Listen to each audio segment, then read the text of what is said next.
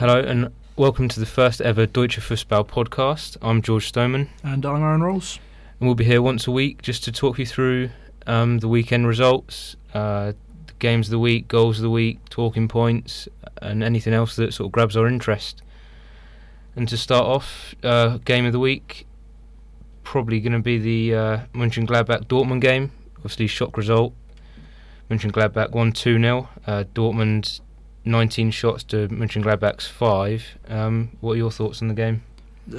I from what I've seen of the game, it's probably an unfair result. From what I saw, Dortmund were very much in charge, and the stats seem to back that up.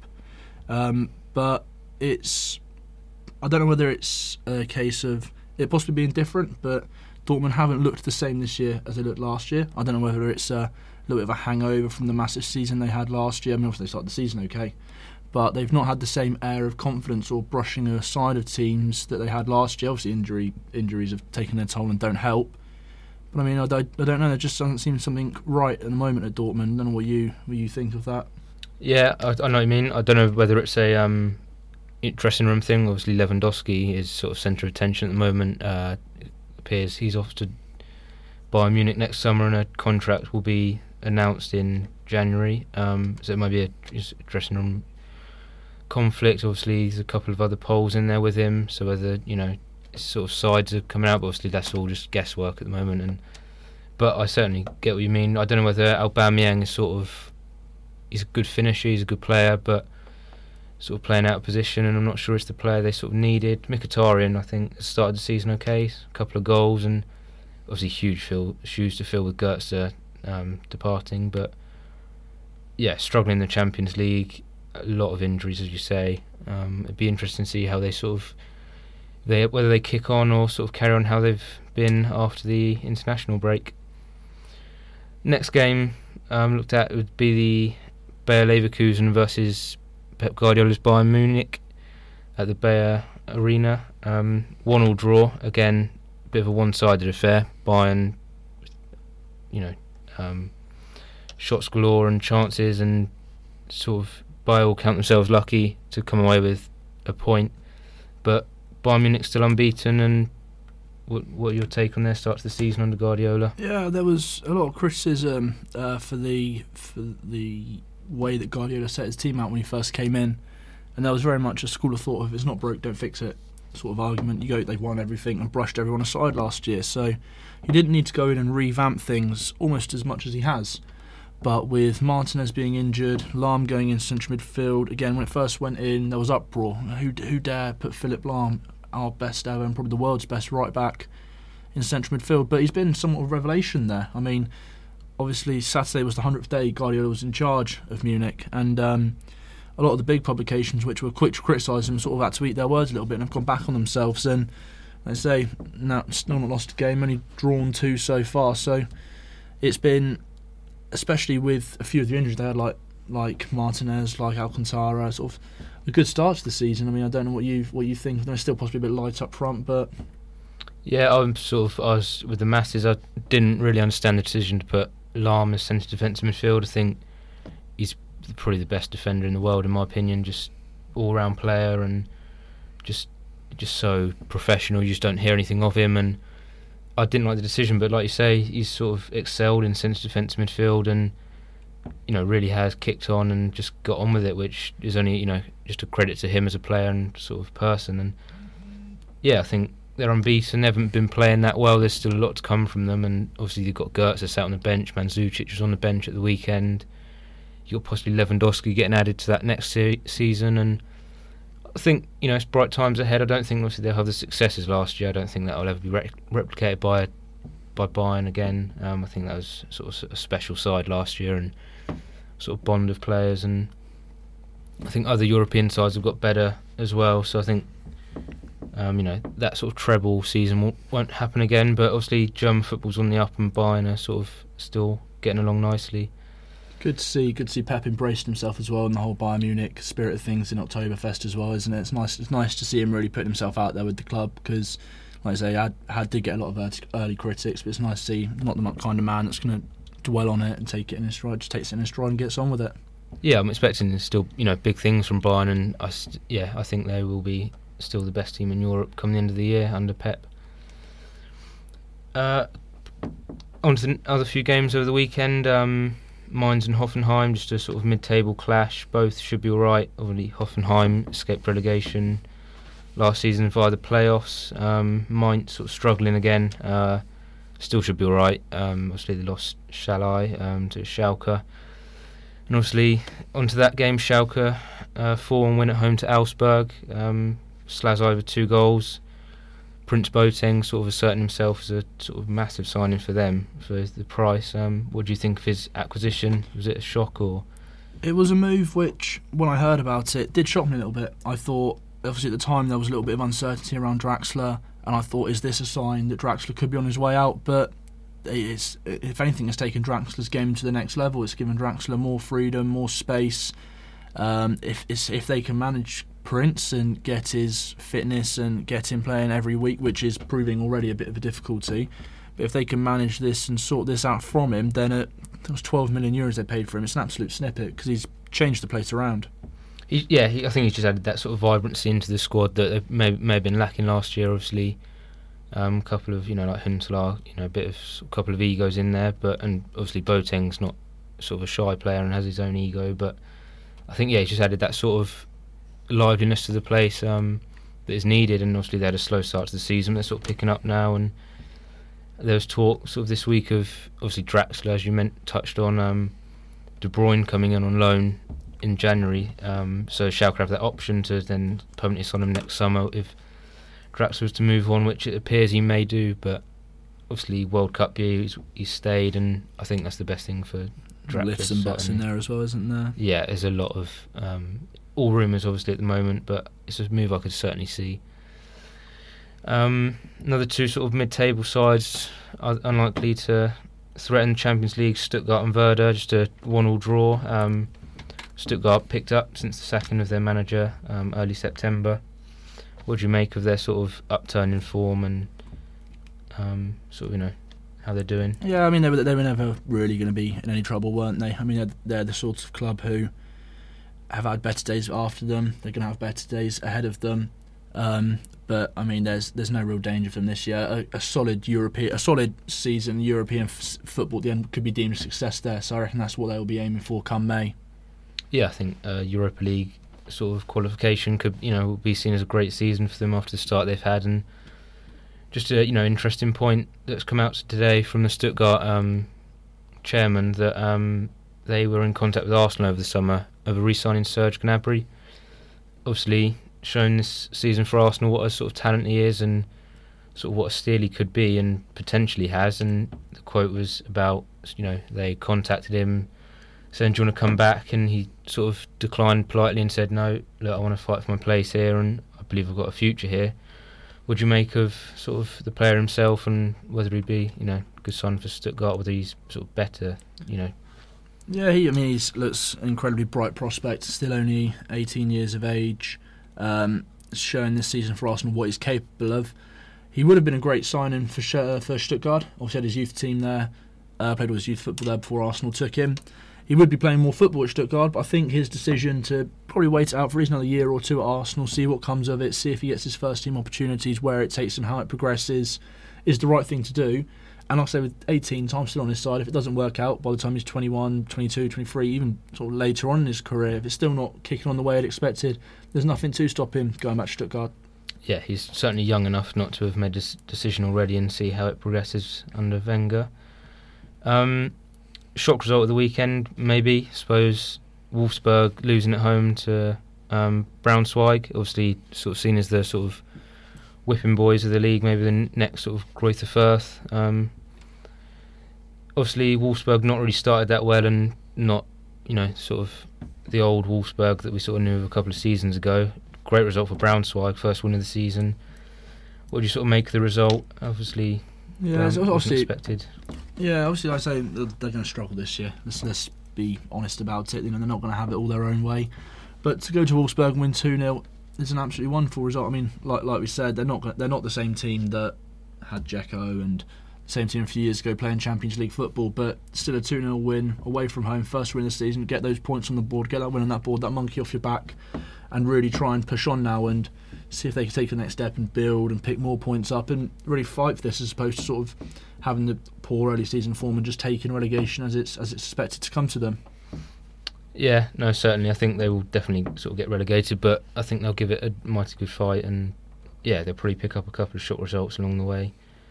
Moving on to sort of Sunday, obviously, again in a sort of mid-table clash, Nuremberg versus Hamburg. Again, sort of Nuremberg, that sort of safety side, may sort of threaten sort of relegation playoff places. Certainly not certainties go down, but Hamburg again, sort of, seen better days and will probably see better days ahead of them. But sort of a slow start, but maybe a sign of a bit of picking up form. Obviously Van der Vaart's not really.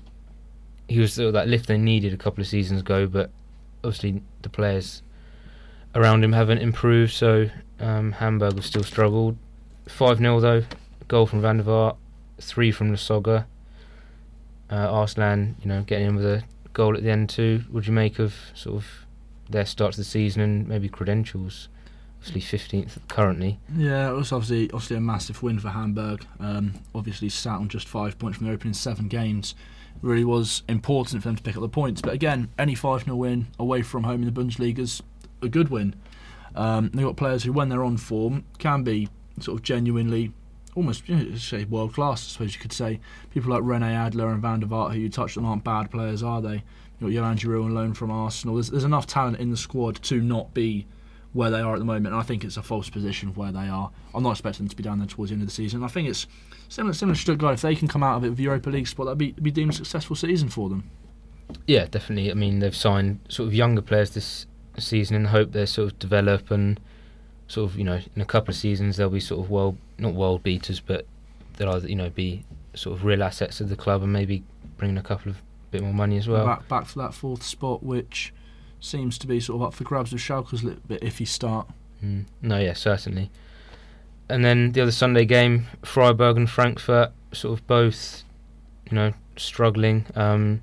Freiburg certainly are, again, like you say about false positions after last season's Europa qualification. But is this a case, do you see as sort of like a Swansea in the Premier League where they've qualified for Europe and they've done well, but then lost, obviously, Cruiser and players like that, and they will struggle this season just because they haven't replaced what they've lost, and obviously Ginter's sort of the only real player they've sort of kept hold of. It, you could see him moving on to bigger and better things. How do you think that season will turn out?